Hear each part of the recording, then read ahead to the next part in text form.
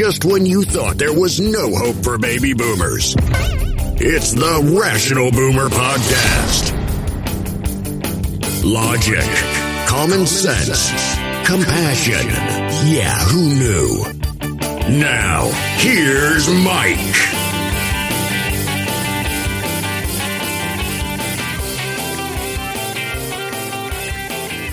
We are back on the Rational Boomer Podcast in the thick of the weekend. Not a lot happening in the news because things slowed down considerably during the weekend. We're going to talk about some of the things happening in the news today in just a moment. I just want to give you fair warning that the second half of this podcast is going to be a departure from what you normally hear on the show. We're normally talking politics, we're talking government, we're talking about news and that sort of thing. The second half, we're not going to do that. We're going to do something totally different. And I'll explain it to you when we get to the second half, but I just wanted to give you that warning ahead of time. So there is some things going on this weekend, and probably the biggest news story of Saturday was a little excitement in Atlanta, the Atlanta airport to be exact. Now, the authorities there are saying there was an accidental discharge of a weapon, meaning a gun was shot, a bullet was fired in the Atlanta airport. And I'll tell you how this story goes to the best of my knowledge anyway, the information I've heard to date. Apparently, there's a gentleman going up into the security area, the TSA section of the Atlanta airport, getting ready to ultimately get to his gate. As his luggage, his suitcase, goes through the X-ray, as we all know, all of ours do, they see something irregular in that suitcase. So they pull the man and the suitcase aside, and they go to like a secondary area where they're going to dig a little deeper into this situation. So they get over to this location, still in the TSA security area, and they open up the suitcase. They start digging around, and there it is, a gun sitting there. But now the moment the gun is exposed, the passenger, the owner of that suitcase, lunges. And that's what they say. He lunges for the pistol. Now, of course, as he's lunging for the pistol, the TSA agent is trying to grab the pistol, so there is no issues. And, of course, a scuffle ensues. And somehow, some way, that gun fires a real bullet. Now, the gentleman who lunged for the gun, who owned the case, who owned the gun in the case, somehow got away. I mean, he just ran. He took off, as criminals do. And apparently they didn't catch him. I don't know if they have him now. They weren't too worried about it because they knew the man's name, his address, his phone number. They knew everything because they had a plane ticket with all that information on it. Now, fortunately, when this gun was fired, nobody was hit with the bullet. So that's the good news. But the problem is it created kind of a mess in that airport. I mean, try to imagine this. We've all been in airports. You're walking along and things are going well. You're planning your trip to Hawaii or Florida. You're going to get on the plane soon. You're kind of excited, maybe a little stressed out. We've got all this extra security because we're worried about terrorism. And as you're walking along, maybe to get a Starbucks or something, you hear gunfire, a shot. Well, needless to say, this is going to freak people out. They're immediately going to think 9/11. They're going to think terrorists. They're going to think insurrectionists.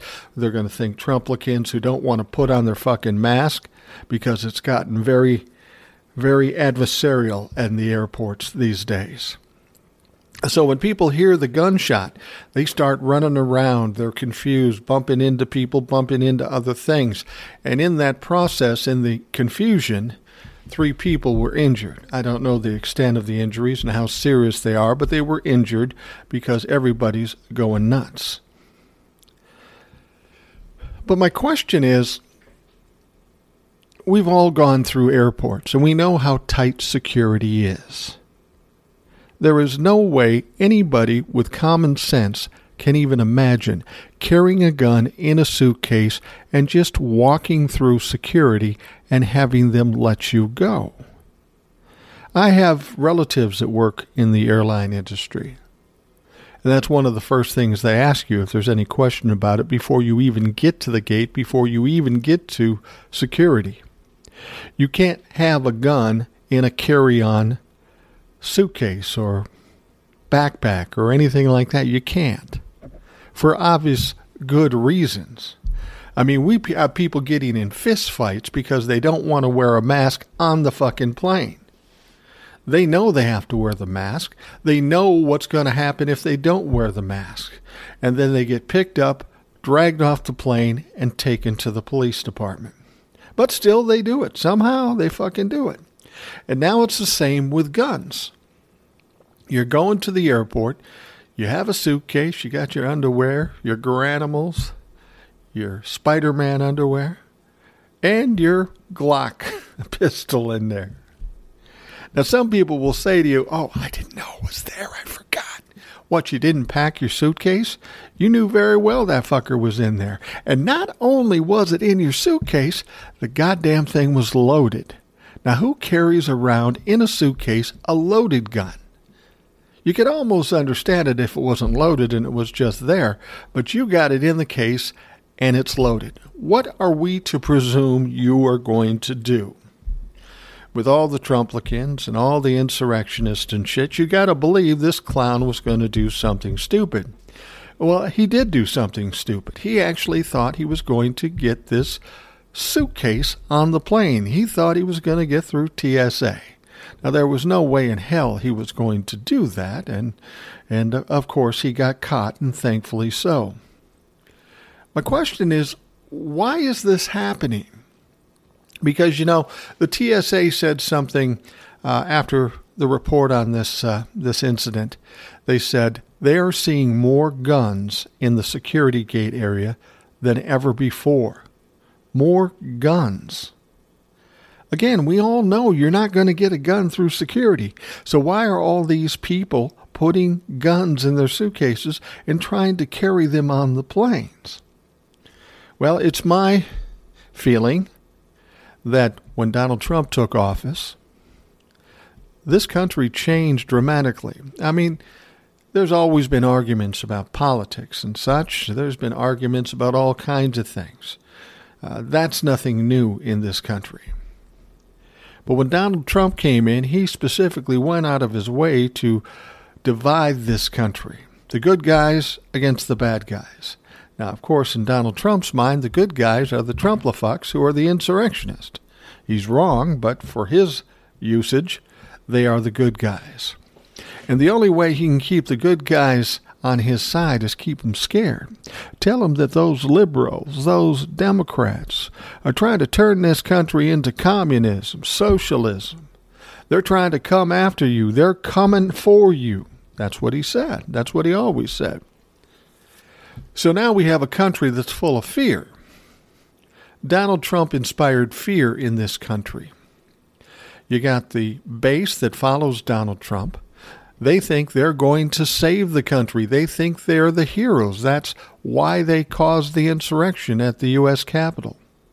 They didn't see themselves as terrorists or criminals. They thought this crazy pedophile communist cabal was taking over the country. And they were going to be like the liberators in a war where they would kick out the bad guys and take over the country and keep it safe and under their control. They were convinced of that because Donald Trump told them. And the only reason they bought into it is because Donald Trump used the one thing that works on fucking everybody: fear. Because when they start causing fear in these people, they stop the critical thinking, if they are even capable of that. They stop the critical thinking, and they react. They make emotional choices. That's why people rush to the U.S. Capitol, break windows, and break in. They were acting out of emotion. And that's what Donald Trump counted on. Now, what Donald Trump, the Trumplicans, and the Republicans have to understand, fear works like that on everybody, not just their people. So now you have people on the liberal and the Democratic side, or just the normal side that maybe don't affiliate with either one of the parties, But they see these terroristic acts. They see people trying to bring guns into airplanes when they know they can. Now they're scared. They're frightened about what might occur when these domestic terrorists do something crazy like today in Atlanta. Well, now they're going to act out of emotions because they're fearful. And that is a recipe for disaster. You get two people standing in front of each other, angry and fearful, and thinking they are the ones that are right.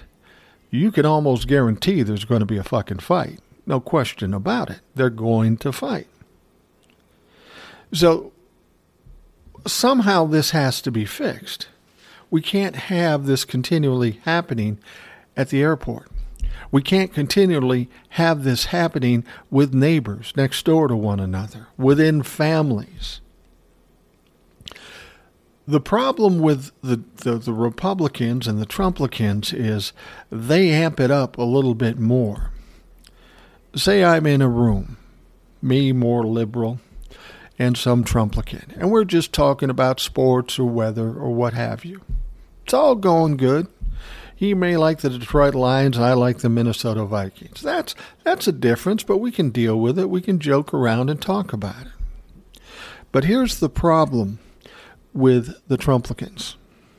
They have been amped up so much, and they are so fearful that they are going to become irrelevant because of who they are if they allow the Democrats and the liberals to do what they're going to do. That's why they can't admit that Donald Trump lost the election.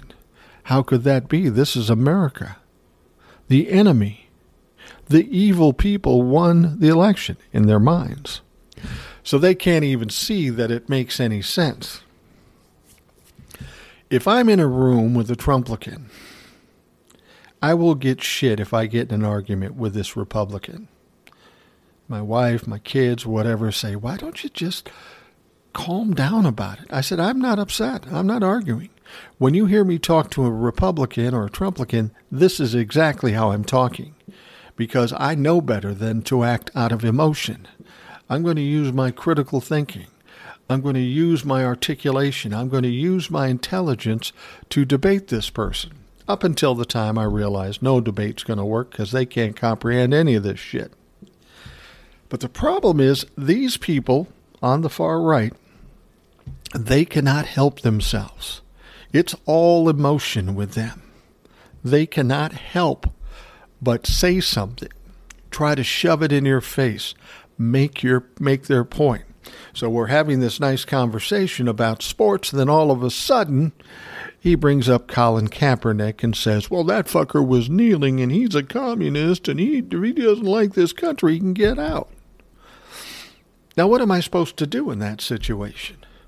Say, oh, yeah, that's right, or say nothing? I'm sorry, I'm not built that way. If someone says something to me that's damaging to this country or just a flat-out lie, I feel compelled to say something. Now, I won't yell and scream at them. I'll talk just like this, and I'll explain to them why they're wrong. Now, the other big problem with these Trumplifucks is they refuse to be wrong. Even though you can prove they're wrong, they refuse it. They will double down and lie more just to make their point. But they never make a point because they're not right and they're not truthful. But this has always been my problem. This has always been my problem. My family knows what I'm like. And if I see somebody say something, I'm going to take them to task. I'm going to do it reasonably and civilly, but I'm going to push them, and they're going to lose their shit. And sometimes they'll say to me, why did you even do that? I said, well, I had to fucking do it. If you just didn't say anything, it would have been okay. I said, let me see if I understand this correctly. These fuckers can say anything they want. They can lie. They can undermine our democracy in this country, and I'm supposed to be quiet about it. They're yapping away, and they get a pass somehow because I'm supposed to not say something. But when I do say something, instead of being mad at the people that are saying the bullshit, you're mad at the guy who's trying to straighten it out. You see, that's the problem here. People will try to tell you that just don't fight with them. Don't debate with them. And I typically don't online because that's just a lose-lose situation. But if you're standing in front of my face and you say something that's absolute bullshit, I'm going to respond, whether it's advisable or not. I feel it's my duty that somebody has to stand up for what's right in this fucking conversation. Clearly, it's not going to be them. So I do. And then people get upset with me because I antagonize these guys. I think not. They're the ones that said the bullshit, the inflammatory shit, the undermining government shit. All I'm trying to do is protect my rights and protect my country. And I'm doing it civilly, not like these motherfuckers. See, that's the problem in people's minds. People are afraid of confrontation, whether it be civilly or hyped up. And I think in this situation, you can't avoid confrontation. People don't feel comfortable with confrontation. For whatever reason, it doesn't bother me. Because if I'm arguing with you about something I know I'm right and I know it's true, I have no problem at all. I'll sit there all day and prove you wrong, as long as you can keep your shit together. Usually they can't. But the common thought is that the guy like me should just let it go so we don't have the confrontation. The trouble is, this is a much bigger deal than a personal thing between me and this guy.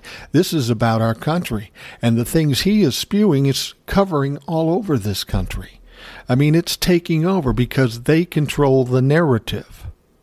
They're the loudest, and the dumb people or uninformed people are the ones that are listening to these people.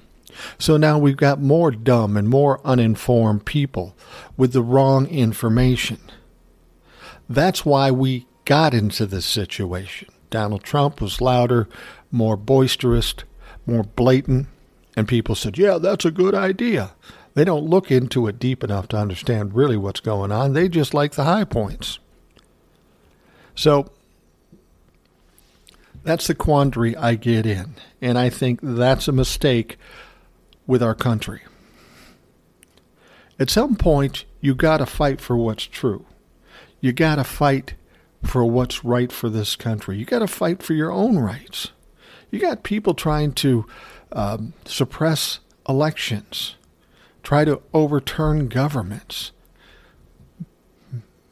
create an insurrection against our country. You can't just sit back passively and say, well, that's terrible, but I don't want to start anything. Well, maybe we should start some things, because they've been starting things for 4.5 years or more. And they just keep rolling over the top of people. At some point, the Democrats and all of us have to say, fuck this. Fuck this. We're not tolerating it anymore. The things you're saying are ridiculous, embarrassing, and stupid. Sometime, some way, we've got to push back. Otherwise, this fucking narrative on the Republican side will continue to grow, continue to roll until it rolls over the top of all the people that want to be polite and not say anything. Now, again, I'm not suggesting that you get in fist fights and you yell and scream. But it's important for all of us to be as consistent and as loud as the people talking the shit on the right. So as I said, this is all about fear. Fear of the Republicans and the Trumplicans, afraid of whatever lies they've been told about the left. And the left is fearful because of all the crazy shit the Republicans do. We've got a country engaged in fear. And it's impossible to fix anything or get anything done if everybody's too afraid. We really got to focus on that. You need to fight back. You need to fight back reasonably, not get crazy, not get into fights, not screaming and yelling, but with logic, critical thinking, proof, evidence. All that exists for the people on the left and the liberals, or whatever you want to call them. But it's time we start talking about it. Get it out in the narrative. Drown out these Trumplafucks that are spewing this conspiracy stupid bullshit. You want to change what's going on in this country, that's what you got to do. You got to control the narrative. If I'm in a debate or an argument with somebody, first thing I want to do is take control of that conversation by being able to say more, be more accurate, and put them in a position where they can't answer. If you're in a debate or an argument or whatever, you want to control the narrative, right? That's what we need to do in this country.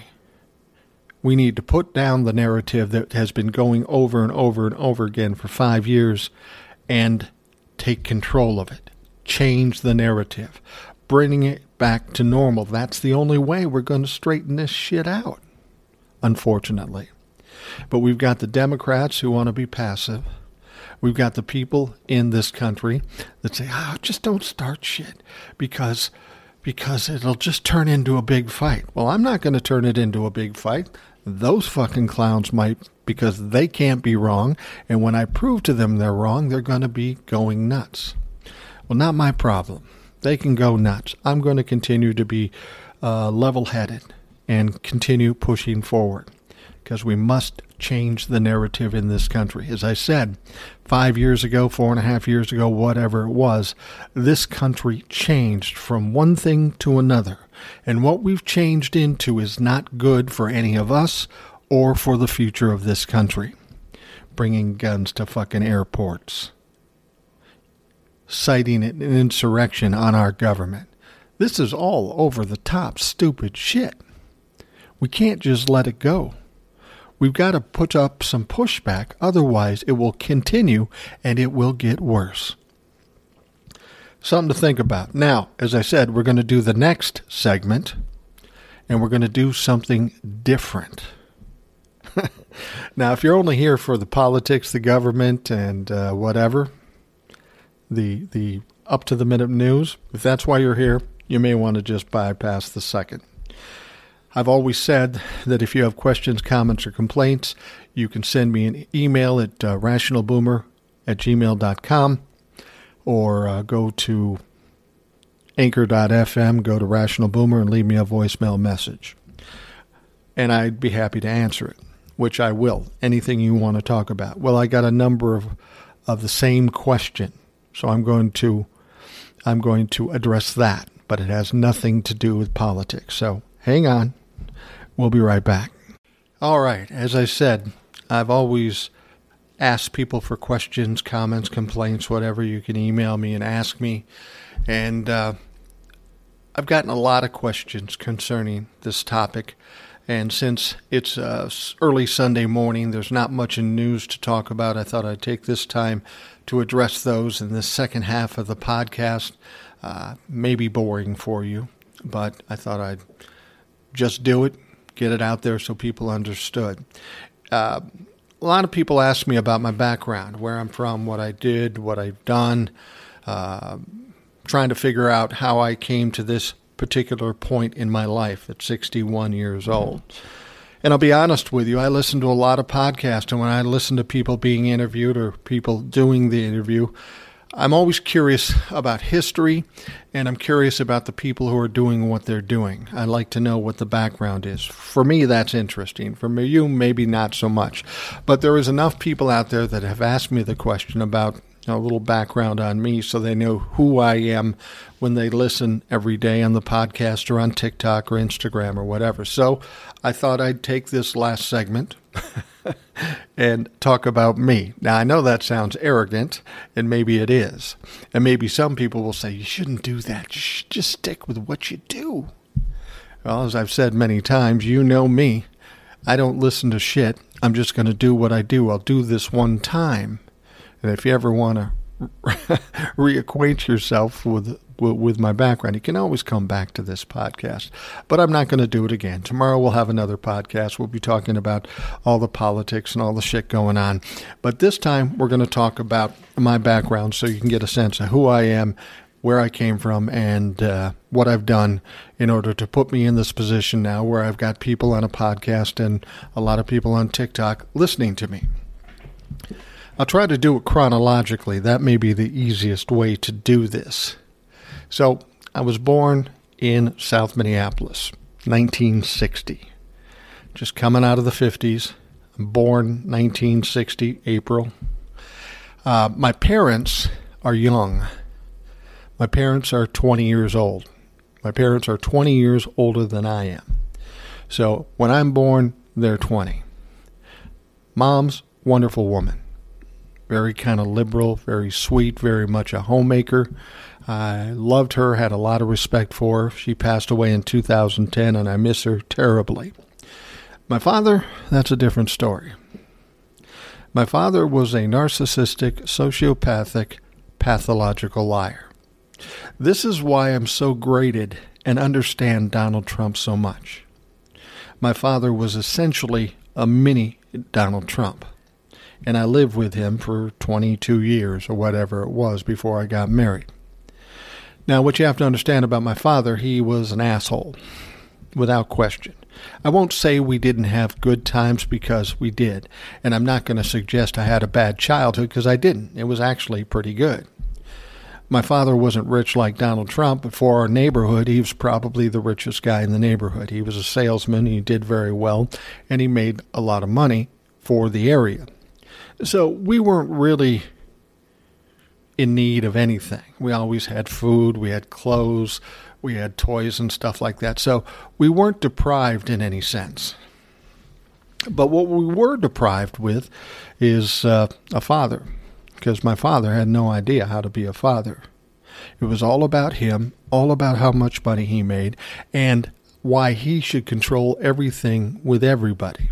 And that was frustrating. Now, when I'm a young kid, you look up to your dad. He's cool, he's young, he's a good-looking guy, he's making a lot of money. Hey, he's my hero. But as time goes on and you get treated the way you get treated, you start saying, what the fuck here? What in the actual fuck?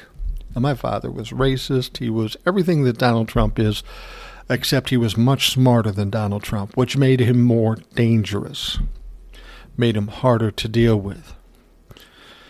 We went through life, and fortunately he worked a lot, and he wasn't around as much, so my mom pretty much had control of who we ended up being, and thank God for that.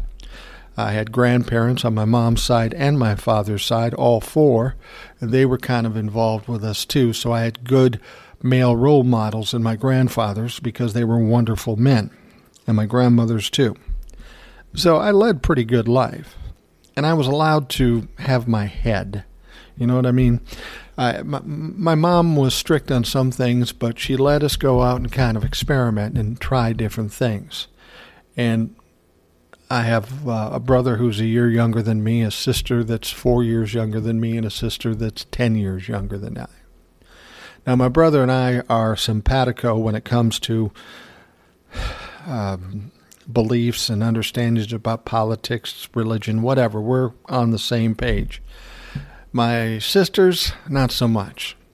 Now, my sister, who's 4 years younger than I was, never really got along with her, and now she's a raving Trumper with her fucking asshole, husband, and I don't really talk to them much.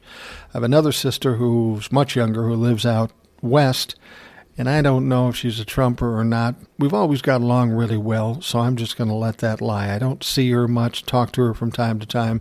I'm not going to get into any shit with her because there's no point. We're not around each other. She's got her life, I've got my life. Now, in spite of the way my father was, he was abusive to my mom, he cheated on my mom, he did all that stuff. But my mom and he were married up until the day she died in 2010.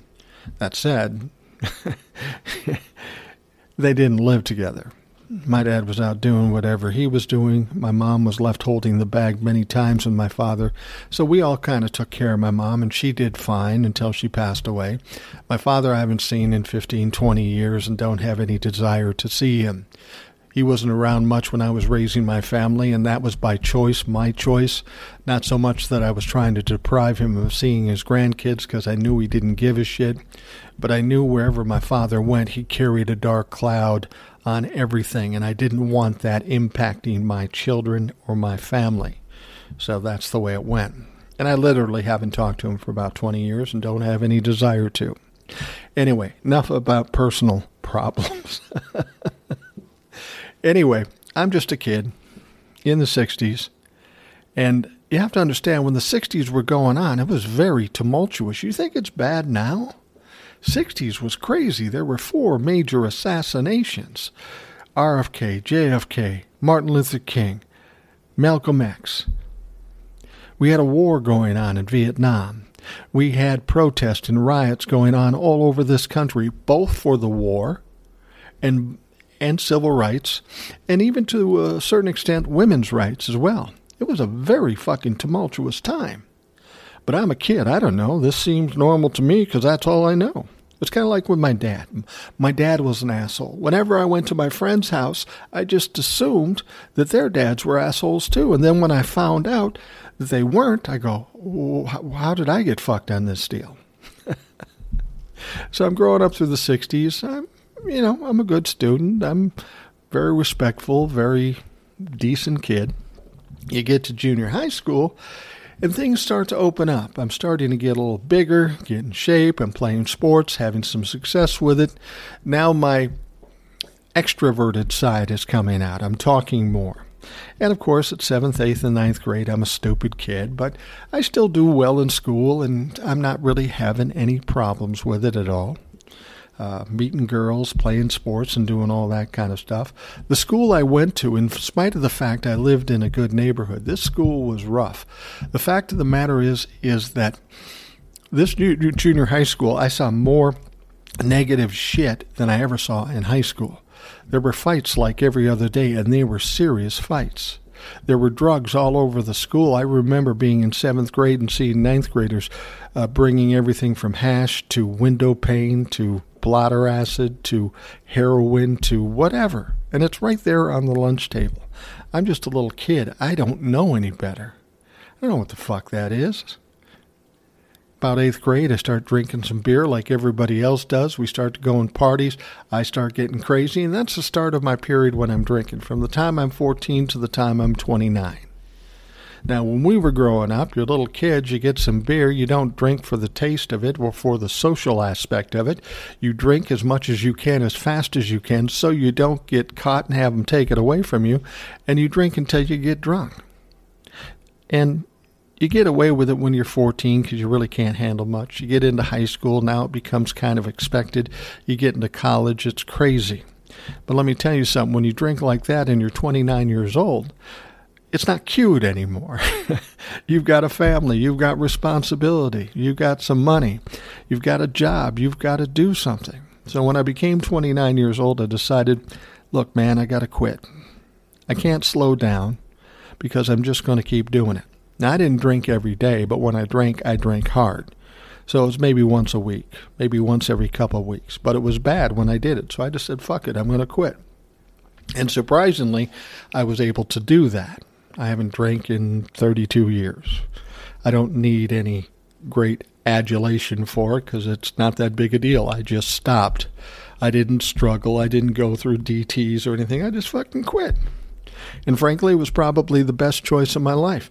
It allowed me to have some success in my life because had I kept drinking, I wouldn't have had any success. I would have had nothing but disasters. So I'm proud of that, but I'm happy I made that choice and it worked out pretty well. Now, when I'm in high school, I'm doing all right. Actually, when I'm in junior high school, I'm doing fine. I'm getting good grades. And this group comes, they're talking about all kinds of different careers for you in the future. And this one group comes from a radio station that's owned by the public schools that I'm going to. And it's a magnet program. And they're looking for people to come work on the radio station. And I said, hey, fuck, man. I had no idea I was going to do something like that. But I thought, wow, that's kind of a cool idea. Sounds like easy money. Sounds like an easy job. So I auditioned. I got the job. I got the class. I went to my high school for half the day and went to the radio station for half the day, got some experience in radio. And that was my exposure, my first exposure to radio. And at first, you really don't know what you're doing. You don't sound very good. You have no clue. You have no confidence. But it took some time. I was there 3 years, got some experience. As time went on, I got better. Okay. So anyway, you get through high school. You're partying with your friends. You're getting crazy. And I always tell my kids this. If I was to send you back to the 70s, you would shit yourself. Because the stuff that happened in the 70s was absolutely fucking nuts. Drinking all the time, partying all the time, getting in fights, getting crazy, and never really getting caught or punished for anything. We got away with a lot of shit in the 70s. And I remember when my kids finally left high school, they were in the 90s and the 2000s in school, and they would tell me all these crazy things they did while they were in high school, which by my standards weren't exactly crazy, but I'd act like I was appalled and upset. But in my mind, I would be thinking, man, you guys are pussies. You didn't do shit. That's why I tell millennials all the time, you can be mad at us about a lot of shit, but what you should be mad at us about is ruining it for you. Because by the time we got to be adults, we knew exactly what the fuck time it was, and we clamped down on you bastards so you didn't do the same shit we did. That's what you should be mad about.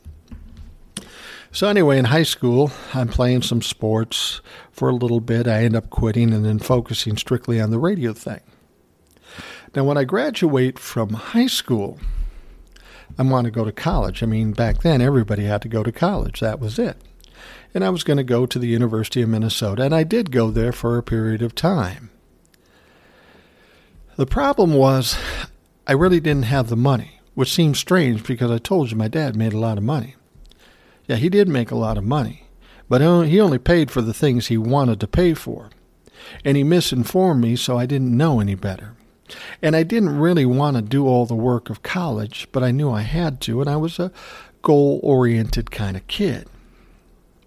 So I went to him and I said, I want to go to college.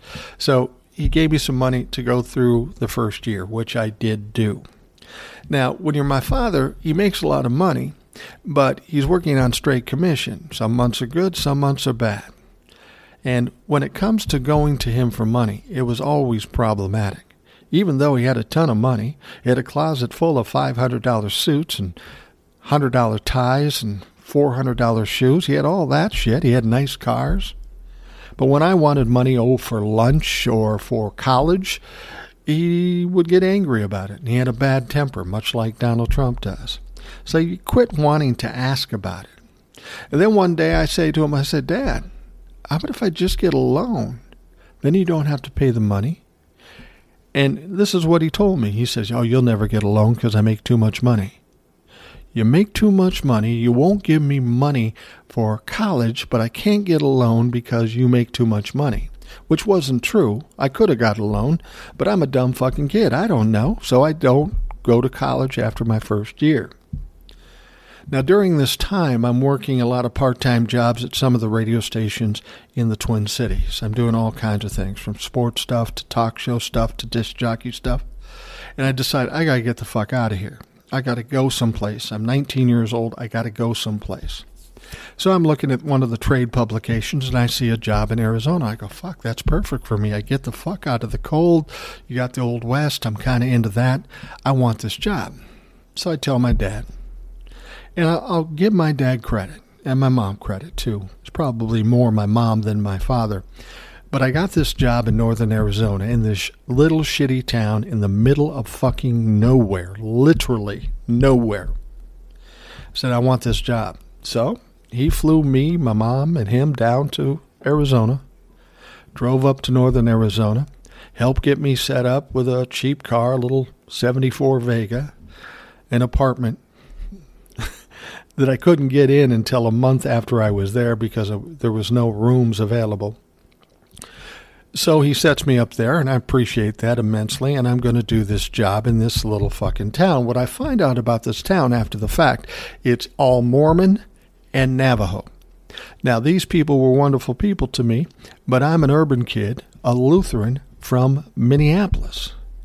I didn't fit in this fucking place. I had no idea what I was doing. My buddies were back home partying and drinking and getting fucking crazy. But I'm down there and getting a 6-pack of beer from the Safeway sitting in my living room on the one couch I have because somebody left it there, and I'm watching cable news. Now remember, this is 79, 80, so cable was just starting. ESPN was on, but they didn't have good shit on. They had fucking handball and lacrosse and stuff. Now, I know there's people out there that like lacrosse, but back then nobody knew shit about lacrosse. So I'd be sitting there in my underwear watching it. And I've told you some stories in the past about my experiences in Arizona. I'll be honest with you, it was very much like a sitcom. It was fucking hilarious, and I won't take the time to tell you the stories here because I don't have the time. But remind me. I'll tell you some of those stories. They were fucking crazy. I worked down there for a year, got sick of that shit, came home, got a shitty little job in a small town in southern Minnesota, but I was close enough where I could live at home with my folks. So I did that for a while, did some part-time stuff with some of the bigger stations in town with sports and shit. And then now I'm with my buddies. I'm going out to bars. And this is the turning point in my life, because this is where I meet my wife. I always jokingly say I met my wife where all good relationships start, in a fucking bar. My buddies and I go to a bar. I see her across the room. She's with a woman I know. So I think, this is cool. I can meet this chick. And I also see this older guy trying to hit on him. I go, oh, this is fucking perfect. I'm young. I'm strong.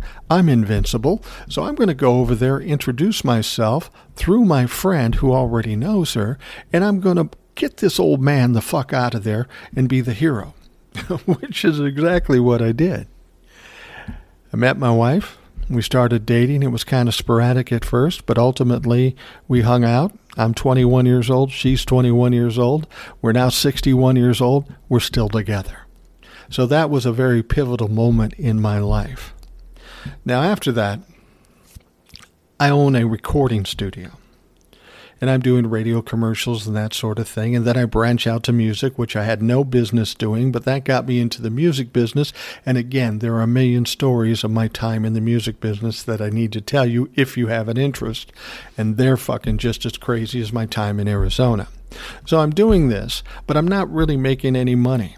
My wife had been going to school to be a teacher, but she quit that because we needed money, and she was doing some basic retail type job. So we're struggling for money. We're going to have a baby ultimately in 89 or 87. And so she goes back to school to get her teaching degree so she can make a buck. I have this recording studio. I'm not making any money. Ultimately, I sell it. And at the moment I sell it, I get a call from the radio station, same radio station I went to in high school. And they say, hey, we're doing these traffic report deals, and we need you to do the traffic reports. I go, I don't know shit about traffic reports. She said, well, there's cameras all over the system. Just do it like play-by-play of sports. Now, I didn't want to do this shit. That's nothing creative there. There's nothing I wanted to do. But I had a wife, I had a kid, and I needed money. And I didn't have any because I wasn't making any money from the recording studio. So I took the job.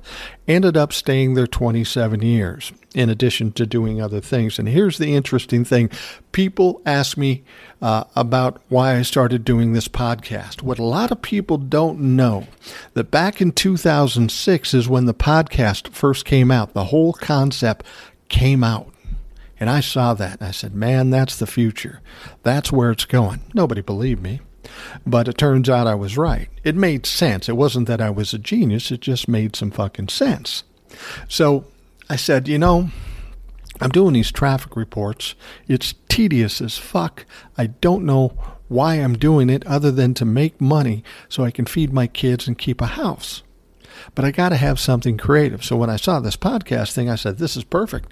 I'm going to create some shows. I'd produced and created syndicated shows in my recording studio back in those days, so I knew how to put together a show. I'd been in radio since I was 15, so I figured I could do this. So I started doing podcasts. I created like 4 or 5 podcasts. I did one about a money show for average people as opposed to those people investing in the stock market. We called it the Average Joe Money Show. I did it with a partner of mine, and that went well. I did one. Now, this is pre when this became popular. I did one with some ghost hunters. That was fucking crazy. I And I had one guy who listened to my podcast back then.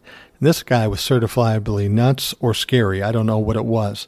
He called me up and he said he was a prophet of God and he wanted to do a podcast.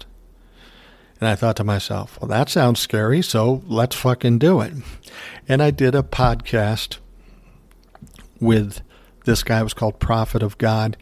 And this guy was this guy was eerie, crazy, and I did probably about 40 shows with him. And ultimately I had to say, fuck this. I just can't do this anymore. I just can't. It's too hard. You make me nervous. But it was intriguing. And I don't know if he was a prophet of God or not, but some crazy shit happened. Again, some more stories there. So anyway, we're going through life. I'm a traffic announcer, which I don't want to be, but I have to do it, and I'm doing it on radio, so I sit on my ass all day and talk, and I thought, well, that's pretty easy money. I work for the school district because they own the radio station. I am a civil servant. I get benefits. I get a pension. I get all that stuff. So it worked out pretty well. My wife ends up being a teacher. Things come together. You raise the teenagers in a suburb, and things go pretty well. But the problem is when you're working like that and you've got so much stuff going on, we've all experienced it, you're juggling money back and forth just to survive, and it's very, very tough. Now, all this time I had ideas about politics, and for a while I guess you could say I was more conservative than liberal, but as I got older I saw the benefits of the liberal side of things and saw the downside of the Republicans. You know, you live your life, you meet your neighbors, you go to parties, you have fun, and you do all this stuff. I always took my sons on trips every year. I wanted them to get some life experiences. We go to D.C., New York, San Francisco, San Antonio, Florida, whatever. Every year we took them someplace so that when they grew up, they could say, I've been to all these places. Life experiences that kids don't normally get. And it paid off. It paid off very well. My kids grew up. They were smart. They did well in school. They were decent kids. And when it was over and when they finally left the house, I told my wife, I said, look, we fucking won. She said, what do you mean? I said, the biggest job we had is to raise those kids, keep them safe, and make them good people, and let them prosper on their own in the future. We've done that. We fucking won.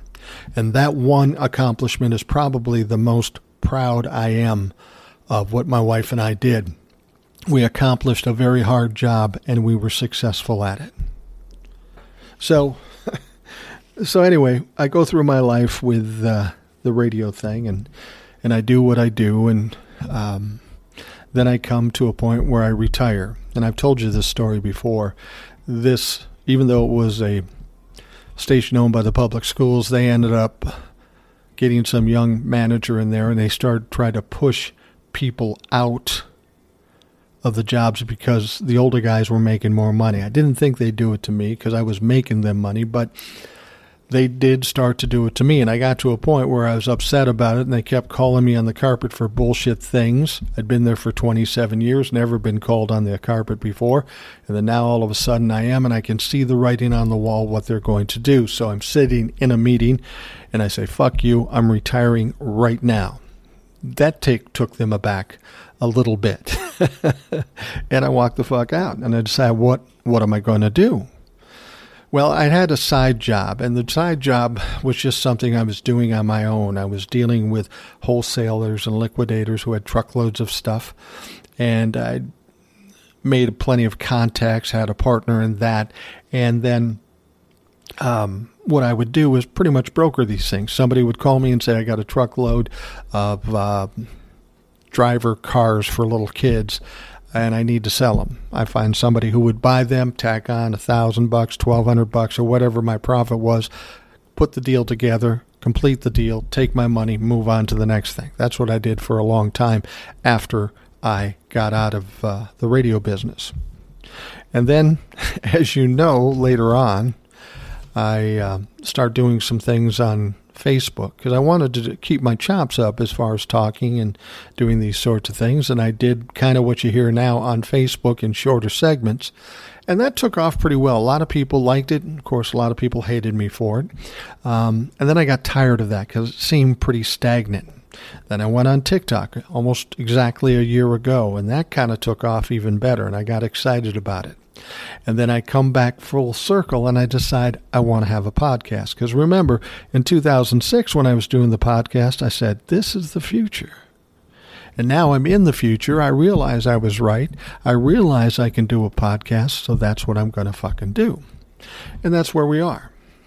As far as my politics, it just, if you don't grow, if you don't evolve, you're not doing something right. I voted for Ronald Reagan in 1980 because I was 20 years old, didn't know what the fuck I was doing. In retrospect, I wouldn't have done that. Now, as I'm older, I have kids, I have grandkids, I'm older, I'm retired, I see things much differently. I think I have more common sense. So when I started on TikTok, I realized, what the fuck am I going to do? Everybody's doing all this cool, fun stuff. I can't do that. So I'm going to sit at my chair and just talk the way I talk and see what the fuck happens. And fortunately, it took off. I've got 100,000 followers on TikTok. I did TikTok mainly to gain followers so that I can transfer some over to the podcast and do what I really like, the podcast, because that's where I feel the most comfortable. I don't have a camera in my face, and I'm very accustomed of sitting in front of a microphone and talking to myself, technically. So that's where I'm at. Grew up in South Minneapolis, live in the suburbs now. Ever since I've been with my wife, I've lived in the suburbs. She's a suburban girl, and she says we're living in the suburbs. Well, that's what the fuck we're going to do. So anyway, now I'm running real long, and that is a compacted version of my life from birth to now. There's a lot more of the stories. There's a lot of crazy shit that's gone on. I can talk about them for days. It kind of takes away from the whole point of the podcast, so I don't normally do it. But if you want to hear more about it, I'm happy to tell you. I want to thank you for being patient with me on this second half. I'm going long, and I'm talking about shit you don't normally hear. So I apologize if you're bored with it. If I answered some questions, I'm glad I did that. And we're going to wrap things up right now. And, of course, we'll be back tomorrow. So have a great day, and we will talk to you soon. Thanks for listening to the Rational Boomer Podcast. Don't forget to subscribe so you don't miss an episode. We'll see you next time.